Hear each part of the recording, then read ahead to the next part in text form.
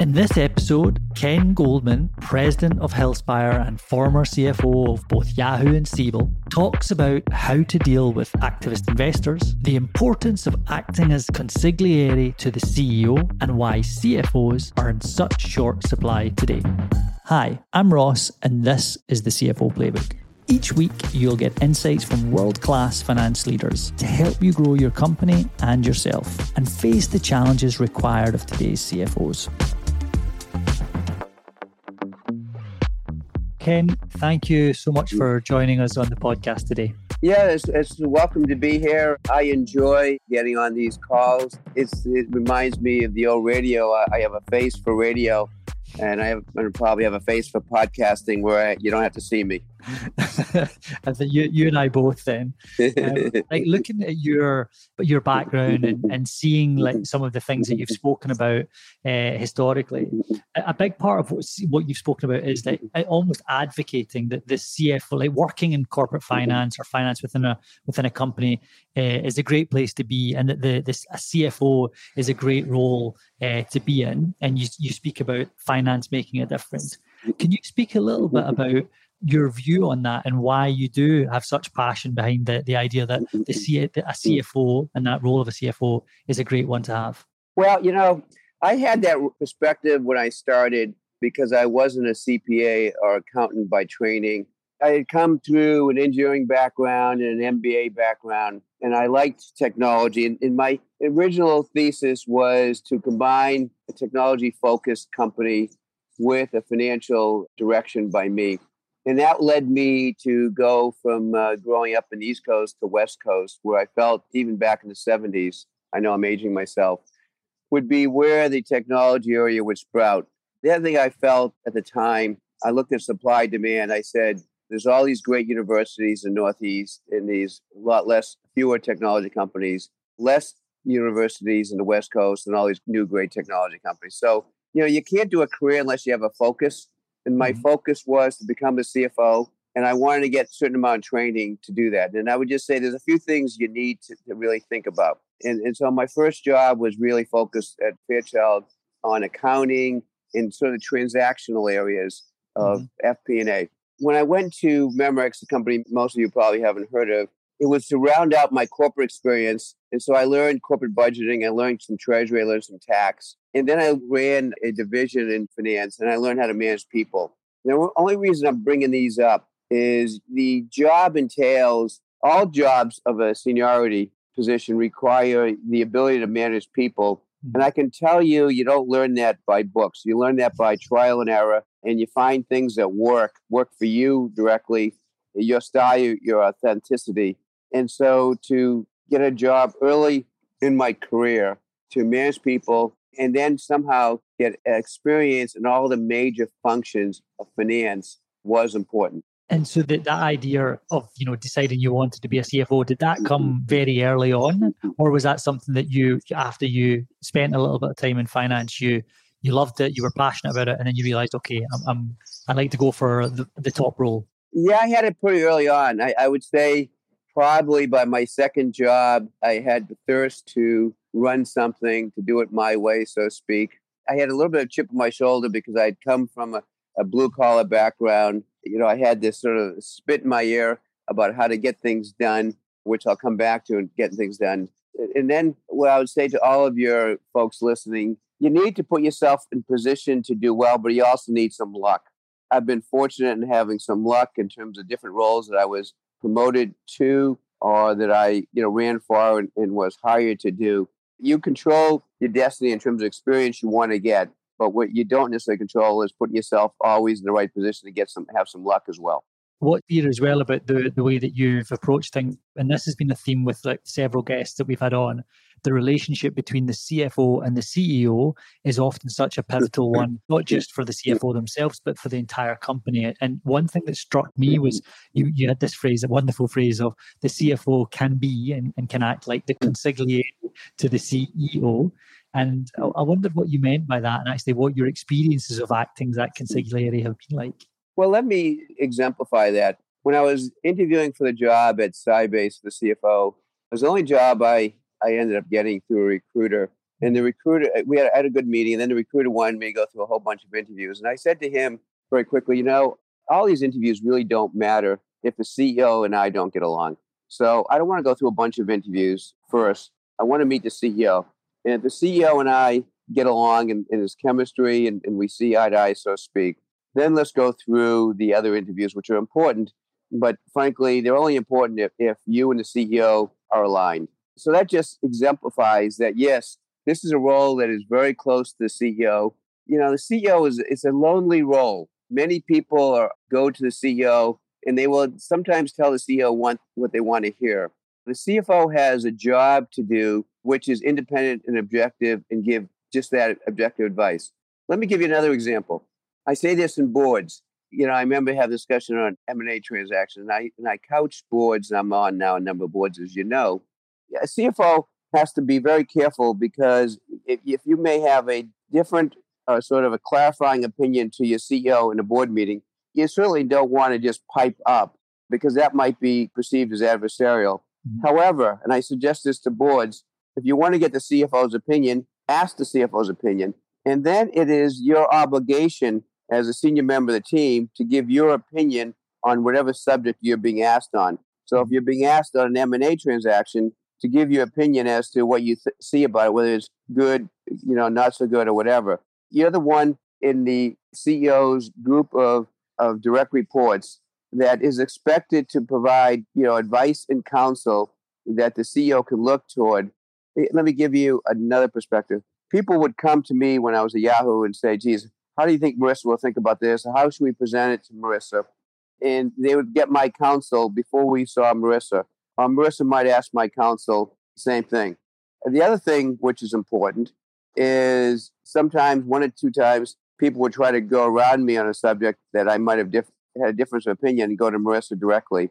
And she was always very good to say, no, let's get everyone in the room together and let's hear everyone out. And then ultimately Marissa will make the decision. But she gave everyone the ability to express their opinions as opposed to doing a one-off with whoever was coming to see her. So I think the ability to, ensure you get everyone's opinion, but the CEO will look to the CFO as the person that has really sort of a global view of what's going on in the company. And people will come to that person and you can express what you're hearing to the CEO from what you're seeing, because you're in the bowels of the organization more so than the CEO.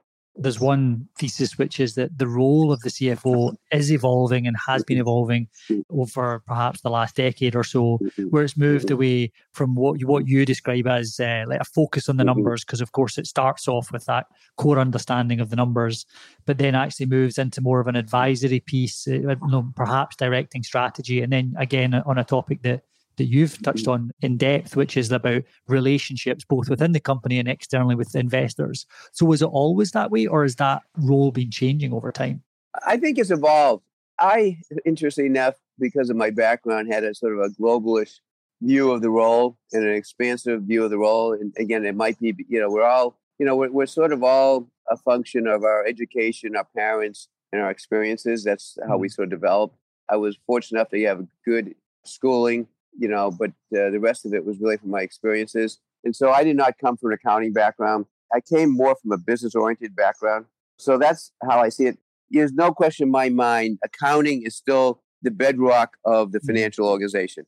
You need to get it right. You need to have a very good rapport with the regulatory agencies, be it the SEC, it could be FINRA, depending upon if you're, working with sort of financial services firm. But I think what I've seen lately is funny. The supply demand, there's a huge imbalance today for supply demand of CFOs. And frankly, for all those listening, it is a great role. It is a great role to go into. You see all these companies, you see a lot more companies going public now via traditional IPOs, directed share offerings, more so now through SPACs. So the demand for CFOs is insatiable. The number of CFOs that have requisite experience is not as great. You just saw the Lordstown CFO leave with from what I've read anyway, a lack of proper disclosure, which is, everyone remembers one thing, just remember disclosure is my friend. You want to always disclose and be transparent. But I would say, the accounting function is now more and more being done by very good people in the controllership organization. You need to be on top of it, but the trend going on today and for the last few years, a number of very good CFOs have come from investment banking. When I graduated from business school, consulting and investment banking were the be all and end all. They got the top 5%, top 10%. Everyone wanted those highest paying jobs, greatest, experience, all the good things. Today, the best job coming out of business school is CFO. Now you may not get CFO right away, but you see more and more, particularly in technology, particularly internet companies, you see a number of CFOs coming from investment banking where they have the broader experience of business. They have a financial acumen, maybe not so much on the accounting. And so they defer that to a team. So you need to make sure you have a great team.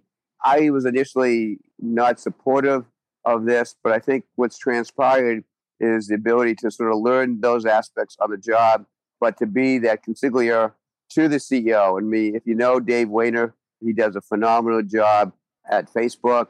Ruth Porat does a phenomenal job at Google Alphabet. Ned Siegel does a phenomenal job at Twitter. These are all former bankers that have now taken on the role of CFO. Anthony Noto is a good friend of mine. He now runs SoFi. He was also an analyst and then a banker. So you're seeing that trend today. And so then do you think that means going to someone who's either early in their career or maybe even trying to choose their path, that it would be wise for them to choose to go down the investment banking route and then move into corporate finance, or perhaps start the way that you did, which was go straight into an operating company and then experience different aspects of running a company and work your way to the CFO role that way? I think it depends on who you are and what your passion is. What you don't want to do is try to do something that you're not.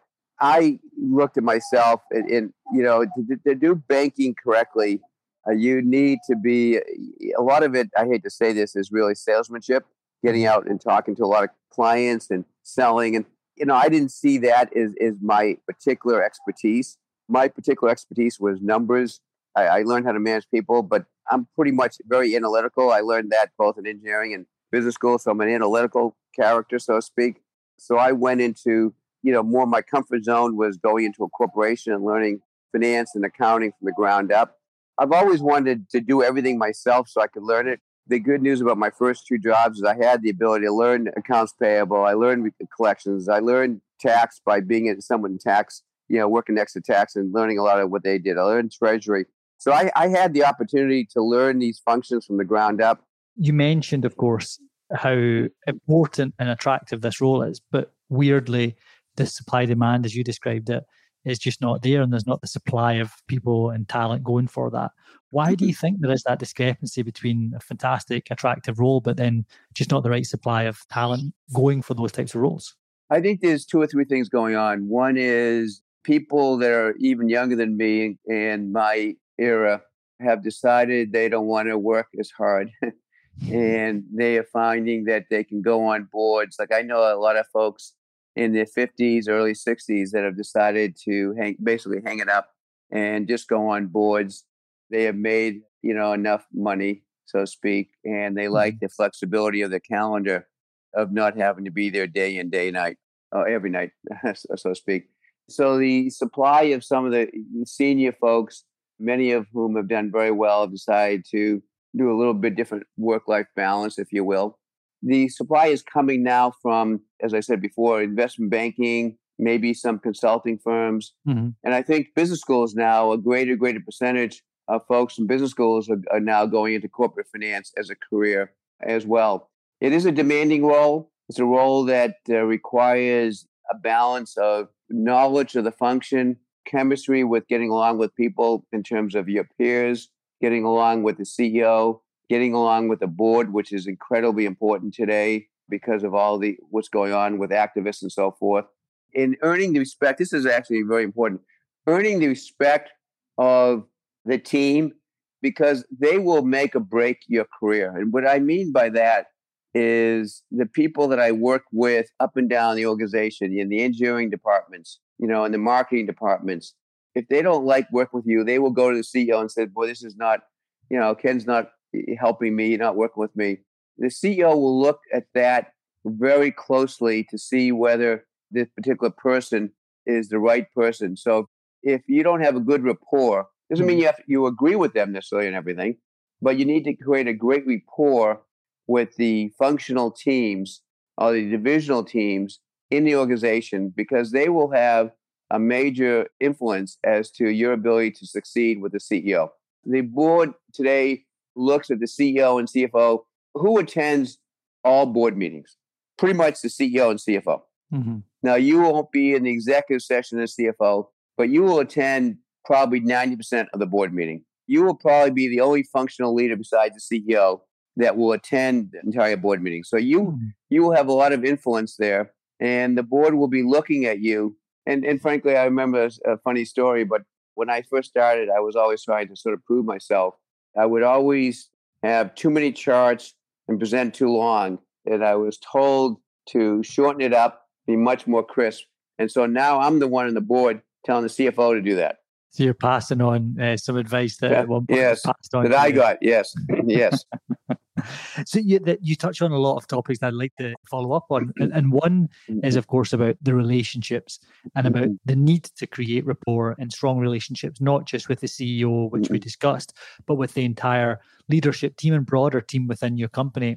How did you approach that when you were going into, say, new organizations where perhaps there were people who'd been there for a longer time and you were coming in probably in part to offer change and transformation and maybe shake things up? How did you get that balance right between being a driver but then building the right level of rapport that's needed? Well, it's interesting. I took a little different approach than Marissa. Marissa pretty much wanted a new team. That's how I got hired when she became CEO. She became CEO of Yahoo in July of 2012, and she and I started talking almost immediately. And by the way, every job I've received but one has all come through my referrals. She asked a number of folks for referrals for CFO, and many of them gave my name. So that's how I had heard of her, but I did not know her. So that's how I was introduced to her. She, when she went in, wanted to mix it up and adjust many of the roles. She was not getting along at all with the prior CFO. I came in with a little different perspective. I came in with a perspective that everyone in my team is good until they prove me otherwise. Yeah. I came in and I worked with all the team. And by the way, I think I looked at the numbers. I think I inherited something like 13 folks. It was not as well organized as I would like. For example, I'll give you two examples. One is we had very distributed accounting. I wanted to have one choke to hold. And so I put all of global accounting under my corporate controller. And so I had him responsible for all the global accounting across the world. Same thing is I moved accounting, which we had accounting in Europe, in Geneva, which made no sense. And I ultimately moved that to Ireland, where we had a big operation. It was much more cost effective. And we actually had an overpaid person in Geneva, way overpaid. We had in financial planning analysis, division controllers, we had too many people running it. I wanted one person to run my group control, my operating group controller. I wanted one person to run my corporate finance planning analysis. The only person I lost coming in was a head of FP&A, and he ended up going to PayPal. I would have liked to have kept him, but he decided to move on. He was very close to the former CFO. Otherwise, I kept my entire team. Now, over time, as I said, we had too many people, too many cooks, if you will, doing operational planning. And so a couple of those ultimately left. I had a real estate person who I frankly didn't feel had his really hunger in his belly. And he just wasn't working, what I believe, hard enough and committed enough. So he and I decided to separate our ways. He's one of the few I did let go. In that case, I hired someone who'd worked for me. And this is important. I've had a lot of good people work for me over the years, and a few of them have worked for me over and over again. One, a corporate controller, had worked for me in like 4 or 5 of my companies, but this was a role above him, so I didn't hire him. But I hired someone who had worked for me at Siebel to head up my corporate finance in Europe. Very, very good. I hired someone to head up real estate who had worked for me at Sybase in real estate. Very, very good. So I made only a couple, 3 changes. About 3 people or 4 people left that didn't make sense in the organization. But the balance of the team I kept, and because they're very good, and my job, frankly, was to support, motivate, retain them. And I did that. So my point to you is I came in with the idea that my team was good until they proved me otherwise. If they don't want to work with me, it's an open world. So that's fine. And I think there's only one or two that I didn't really work well with. And so we move on. But for the most part, I kept my team together, and they're very, very good, and they've done well either staying at Yahoo. Well, most of them did not stay at Yahoo. They left when the company got acquired by Verizon. But I think that's an important point, is working with a team that you inherit and giving them a chance to succeed, as opposed to assuming they are not up to the task. And you will gain a lot of credibility in the organization by demonstrating that commitment to your team. And by the way, I believe loyalty. I'm very, very loyal. I support my team. We would get into these Donnybrooks on compensation. We had a ranking and rating compensation in front of Marissa, in which we go through our top people on an annual basis. And, and I tended to always be the one outlier to give higher raises than other people did. And I would always be challenged. I was too high. And I would end up defending my people because I had a great group and I supported them and defended them. That was one of my jobs, was to be extremely supportive of them in terms of their rankings, their ratings, their compensation. That's one of the things that you could always say about me, is that I was there to be counted on in support of my team. I guess it would take quite a brave and powerful, persuasive person to persuade the CFO that they couldn't afford the raises for the finance team. It's funny. It's not one of the areas that people think about in terms of most important organizations. It's one of those functions where you appreciate it when it's not being done right. Yeah. In other words, it's one of those things where it's done right. It's very seamless, very transparent, sort of like a car. If it's oiled, it runs fine. But all of a sudden, if you don't have the oil correct, you're here cranking or whatever. You don't appreciate the fine tuning of a car until something's not working. You don't appreciate finance until it's not working. And then you find out, boy, this is a pretty damn important function. There's a number of things you can't afford to get wrong. You can't afford to get wrong your regulatory obligations.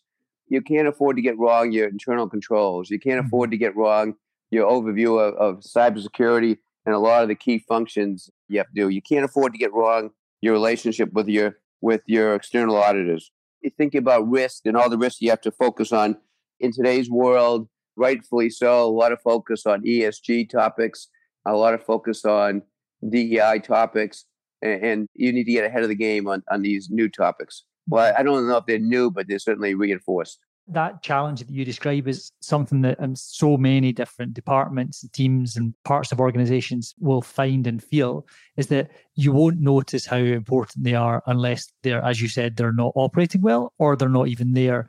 But you don't want to have to arrive at that conclusion, because by the time that you maybe have a finance team or function that's not working well, then you need to fix it. It can be an existential challenge to certain companies, and it can be obviously hugely detrimental. But how do you make the case during the good times for investment in those core areas when maybe people around don't see it as the natural place to invest because they just take it for granted? Well, this is where, Ross, experience counts. Simple things like payroll. It's just got to work. You pay your bills. You got to do collections. Cash flow is really important. I see a lot of lazy cash management in companies. I reinforce that in all the boards I'm on, is how important cash flow management is. I learned that really upfront. Hiring the right people in these roles, that goes a long way to making sure you get all these things right. So here's another tool, by the way, showing that you care. How did I demonstrate that? I would have quarterly meetings to go over the reserves and accruals with my team. And so each of them would get up and talk about their particular area, like, what's our bad debt reserve? I always like to see what's in prepaid assets, to make sure I didn't have any hidden assets there that should have been being amortized. What's in my accrued liabilities? What's in my deferred revenue? What is in warranty reserve? So it did three things. One is it showed that I cared and I was interested in their area.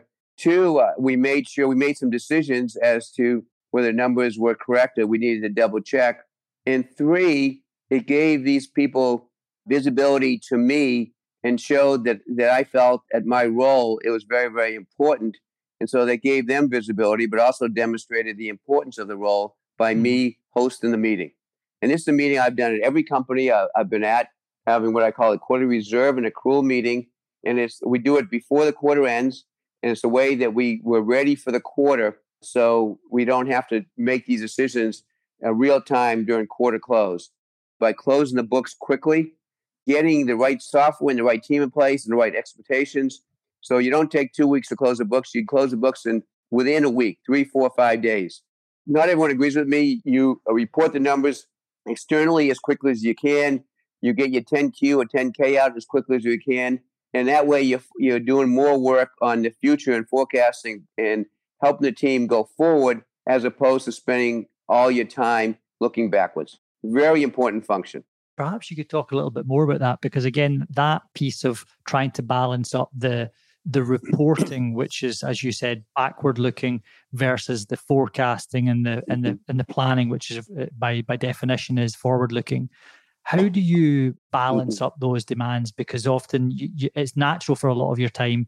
Well, one, you're under time pressure, so it's not you've got typically a lot to do in far too short a time period. So when that's the case, you focus on what's happened rather than what's to come, because it's an easier question to answer. So how did you get that balance right within your teams? Well, the way I focus it is, again, to get the close process done quickly. And so what you try to do is move everything as forward as you can. So as I said before, to look at your reserves and accruals and not have to have that decision making during your close process, but get most of that decision making ahead of the close, because you really know what's going on.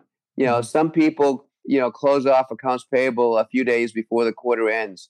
So you do certain things, and it's all hands on deck. You should never have people miss getting the close done. I had some comments. I'm not going to make it now because I used to have some comments about you never miss close for this or that, but it may not go well with this audience. But you want to have all hands on deck. You're working hard, and you want to create the culture and expectation in the group that getting closed done quickly demonstrates you have a good team, demonstrates you have good systems and controls and processes. And so it's a mark of excellence, and you take pride in that excellence. And that's, if you instill that pride in that excellence, your team will rise to the occasion. And frankly, a lot of it is expectations. If you have expectation to close in 2 weeks, you'll close in 2 weeks. If you have expectation in 1 week, you will work to close. And in the companies I'm involved in as a board, that's one of the focus items I should say, is how can we accelerate the monthly and quarterly close process so we get it done quicker and we focus on the future. We focus on value add functions by the finance team. On that closing, and you've mentioned a few timeframes there. What's the difference, just from your perspective and your experience, in terms of the time taken to close? What's the difference between a good and a great company for that time? I think a good company gets it closed, and I remember Larry Carter used to work for me at my first company, VLSI Tech. And even back then, I wanted to get the close done quickly.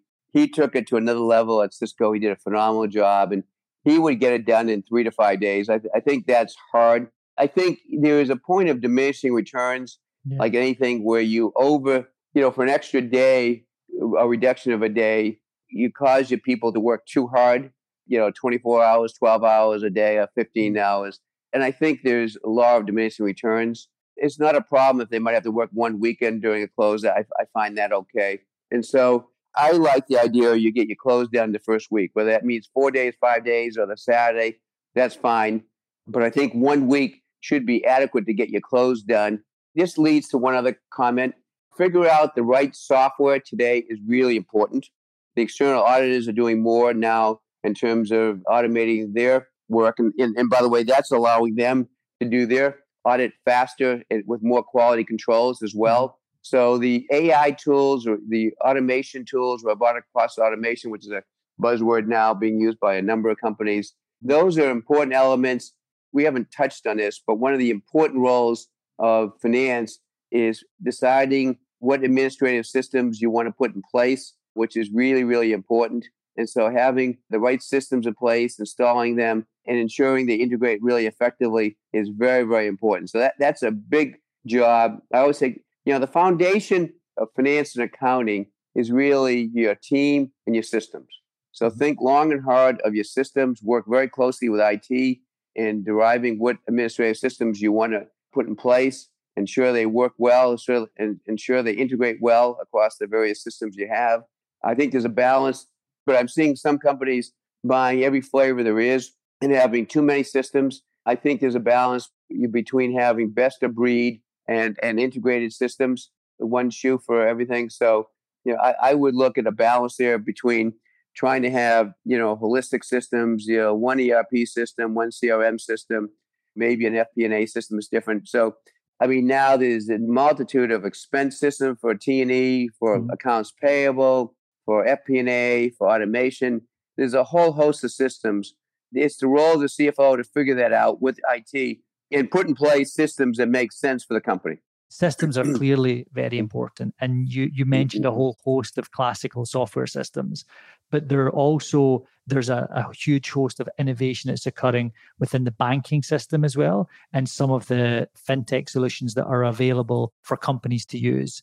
And so I was wondering which of those categories, which of those areas you thought that could be the most impactful for the CFO and the finance departments. I would say on the boards I'm on, that has not come up as much of late in terms of those systems.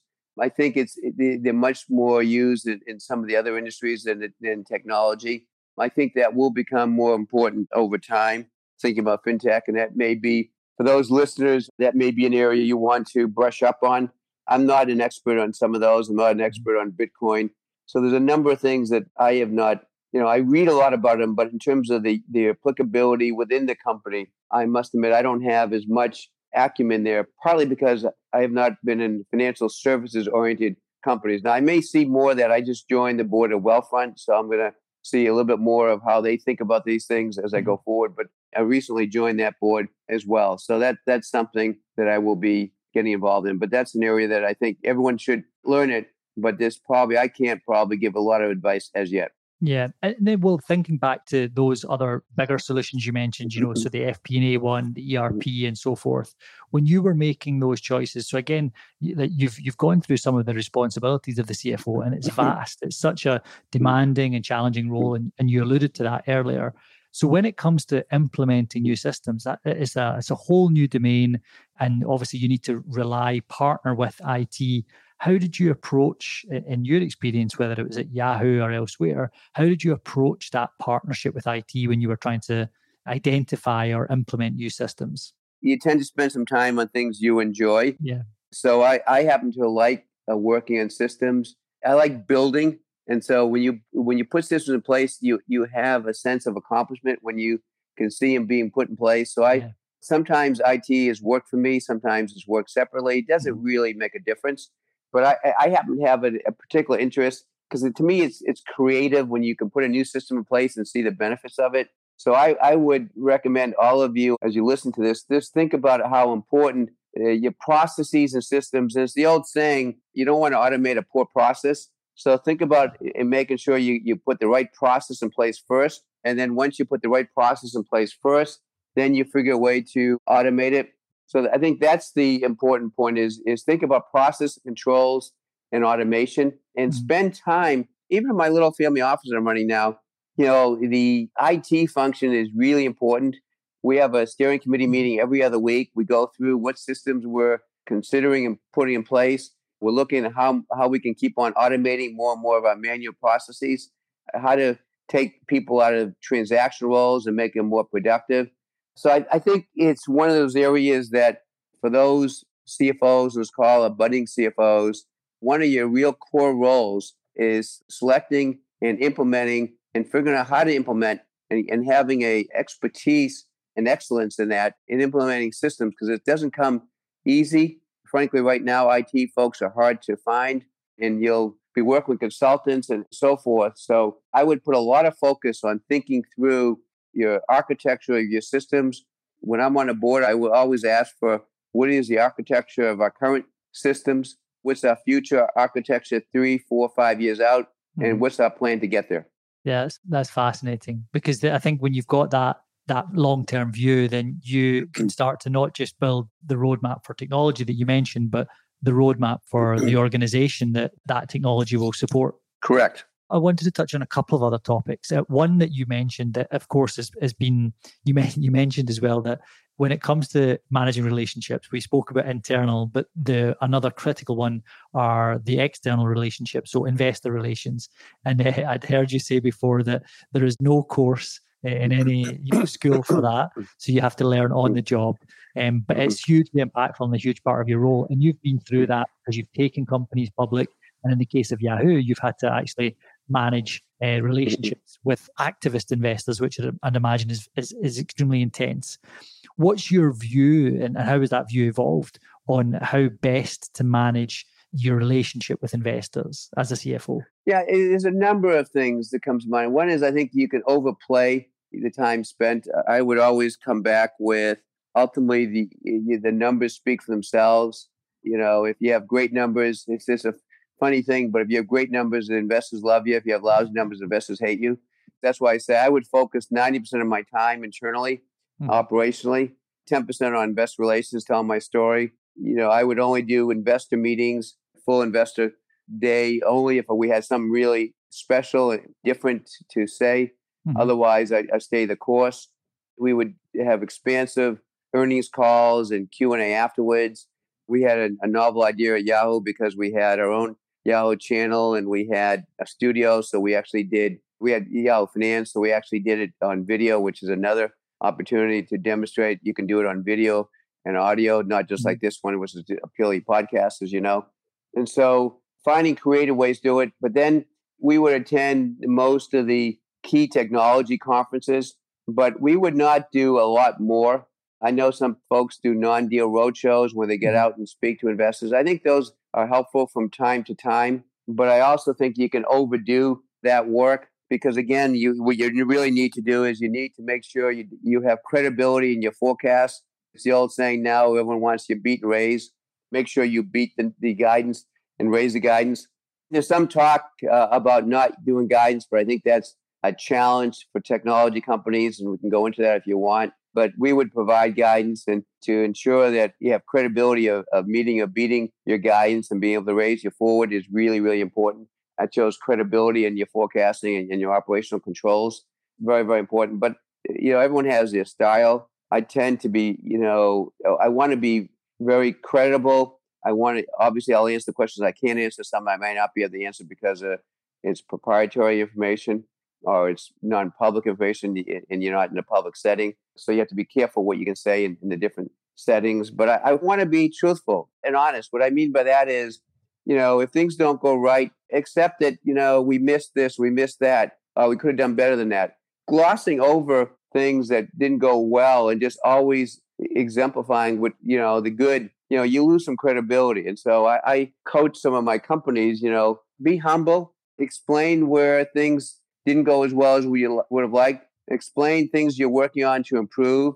Be honest and don't just, be positive without giving a balanced scorecard. You spoke about the importance of managing relationships and building rapport internally. But of course, there's the idea and the importance of building relationships externally as well with investors. And you've taken companies public, had to manage private investor relations, and then had activist investors, which I'd imagine are the toughest of the lot that you've tried to manage. And so it was questioning your approach to mastering that art. Well, I can tell you with activists, there is no perfect playbook, and they're very different. And I'm not going to get into particular ones because I don't think that would be fruitful or helpful. A few things I'd say is, first of all, listen to them. They come with many times very, very good ideas, some of which are not necessarily implementable, but they're good to listen to. Always be respectful, give them an ear, listen to them. I think then I would bring on outside advisors. There are a number of banks that have good folks that can help you, including your legal folks that can help you think through working with them. And can you have a collegial, which is possible with many of these, to work with them in a collegial way because ultimately most of them are all aligned to improve the company financially. The challenge is some of them are very short-term focused versus longer-term focused. And that's only, again, you just have to sort of weed that out, the ones that really fundamentally want to help the company versus ones that are looking for a very short-term uptake in the company. But I would say ignore them at your peril. They're not all the same. Working with you find your investment bank, or you may need a different investment bank that has an advisory group to help you with these folks. More often than not, many of their ideas are very constructive and helpful. Maybe many of them you've already thought about and you're already working on as well, and they just need to be reassured. Unfortunately, there's some others that without even with all the prodding and whatever, they don't want to listen. I'm sort of following the SAG at Box and seeing what's going on there. I've had some very good experiences and frankly, some not so good experiences with activists, and it is what it is. And some of my good ones, I've actually invested with their firms because they're more constructivist activists where they really want to come in and help the company, and they want to be longer term holders, and they want to work closely with management. And so I think sometimes companies can really get the benefit of some outside thinking. And so I don't want to put a same brush across all of these activists. And I appreciate that because they come in very different shapes. There were two topics actually I wanted to touch on very briefly. So you've talked about the role of the CFO and all of the vast responsibilities, and especially if it's a global organization and a large organization, it becomes even more intense. And you mentioned, of course, that the supply of people willing to do that, perhaps they wanted a better work-life balance now that they've got to a certain stage. So you've taken on role after role as a CFO, and you mentioned the story about Marissa calling you up when you were in Hawaii to go and interview for Yahoo. So what is it that kept you in the game and going back into that role of a CFO versus, of course, maybe going to solely boards? What was it that kept you motivated? The adrenaline of competing. And I must admit, even today, and I'm not a spring chicken, I miss that adrenaline. There is nothing that I know, if you have that competitive instinct, that gives you more excitement than when you have a great quarter, you're doing really well, the stock is doing well, you feel like you're on the top of the world. You don't get that on the board. The board is supportive, advisory, all those good things, but you're not the company. You're not the operating people. So what I miss the most is that being in the fray, competing, being part of a team.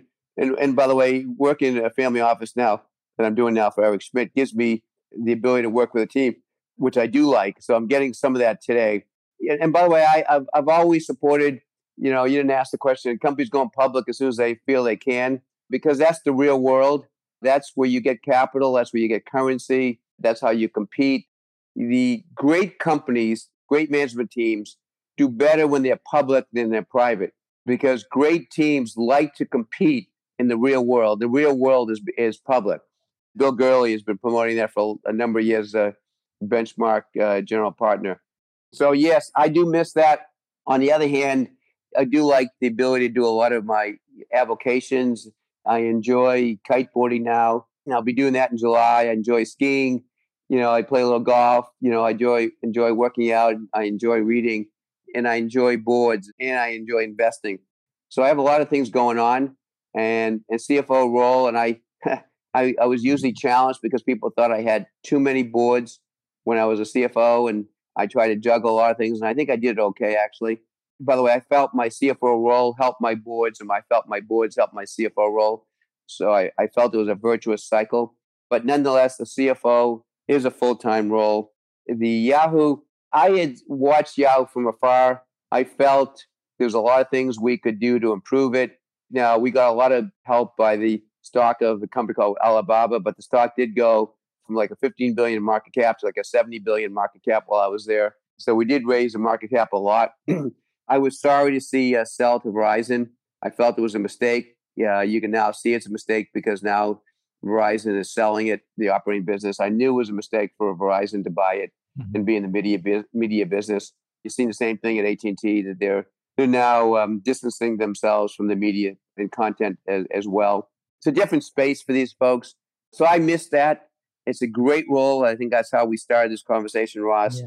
And so when Marissa called, I had a point of view on Yahoo that we could improve. We did a lot of things in terms of improving Yahoo. We worked on the products. We worked on the finance. We worked on cash flow. We worked on the culture. We did not have a good culture there, in my opinion, in terms of a can-do, innovative culture. We had no mobile strategy, which made no sense in the world. We had expenses out of line. We hadn't focused on our cash flow and capital allocation, this corporate structure. So we worked on a number of things to add value. And frankly, when we ended up leaving, it was running pretty well, but the board felt that we should split the operating business with the Alibaba entity, and they decided to sell, which is unfortunate because I thought we were just hitting our stride. But yes, that's a board decision, not a operating management decision that was made. The last thing I wanted to ask, for those budding CFOs that are listening and that are looking to you for perhaps advice, what advice, and I know that you've done a lot of this, of course, and there's a whole host of things that you would pass on as words of wisdom. What would be the top pieces of advice that you would give to those budding CFOs in today's world, given what we were saying about the evolving role and the demands on CFOs of today? Well, I think first of all, have some humility. I think is always important. Authenticity is very important. So that's a little bit of who you are. I would suggest you develop a track record of accomplishments. Mm-hmm. So you have something to demonstrate that you've done real work and you've gotten things done. You'd be surprised in this world how many people don't get things done. They have to talk a good game, but don't get things done. So be able to demonstrate you've gotten things done. You have made a difference in the jobs and roles you've done. Try to get as much relevant experience as you possibly can that will help get you prepared. Learn how to work with a team and manage people because it's not obvious how to do that, and develop a style. And then this is important as well, is every role but one, I think I said on my CFO roles, I got through referrals.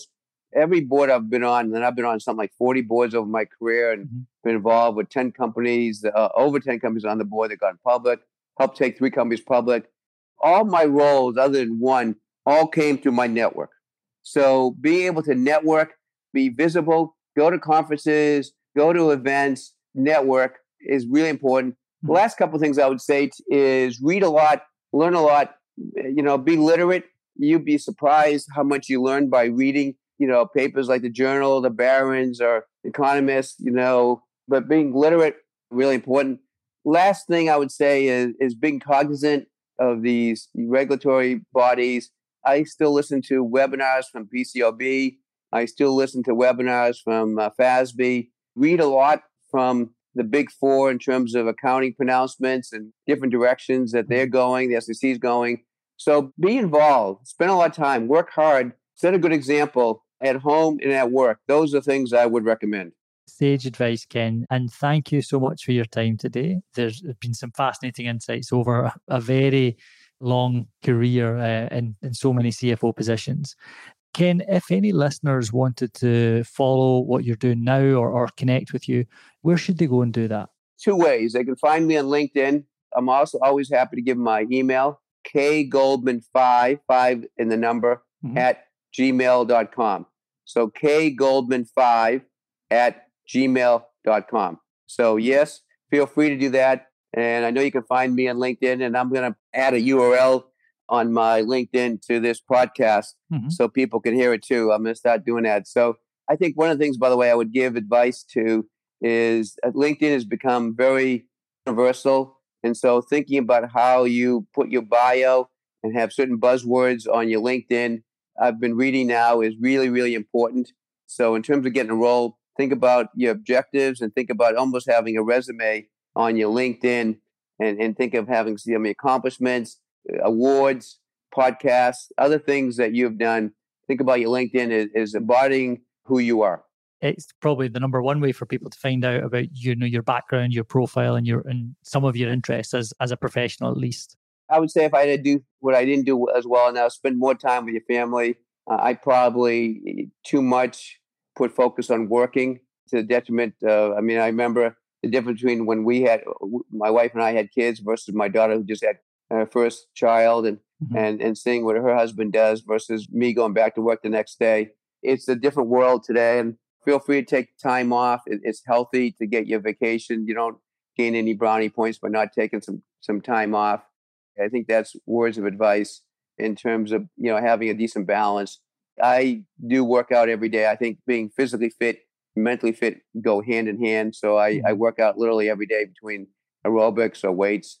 As someone said, YOLO, you only live once. I have FOMO as well, but YOLO is probably more accurate in today's world. So I would just think about that as we go forward. Very good advice, Ken. The last word I'll say is the importance of staying relevant. One of the reasons why I continue doing what I do, including being president now of family office, being on a number of boards, active investing, is the ability to stay relevant in my various circles that I feel important. Staying relevant, staying engaged, being in the game, because as soon as you get out of the game, it can be boring and people very quickly forget who you were. Yeah, no, I completely understand that. So Ken, it was a pleasure to talk. Thank you so much for taking the time. Thank you for reaching out. Take care, Ross. Thank you for listening. And if you're enjoying the podcast, we'd appreciate it if you leave a review on Apple Podcasts or share it with someone you know. CFO Playbook is brought to you by Soldo, the leading smart company card and spend management platform. Learn more at soldo.com.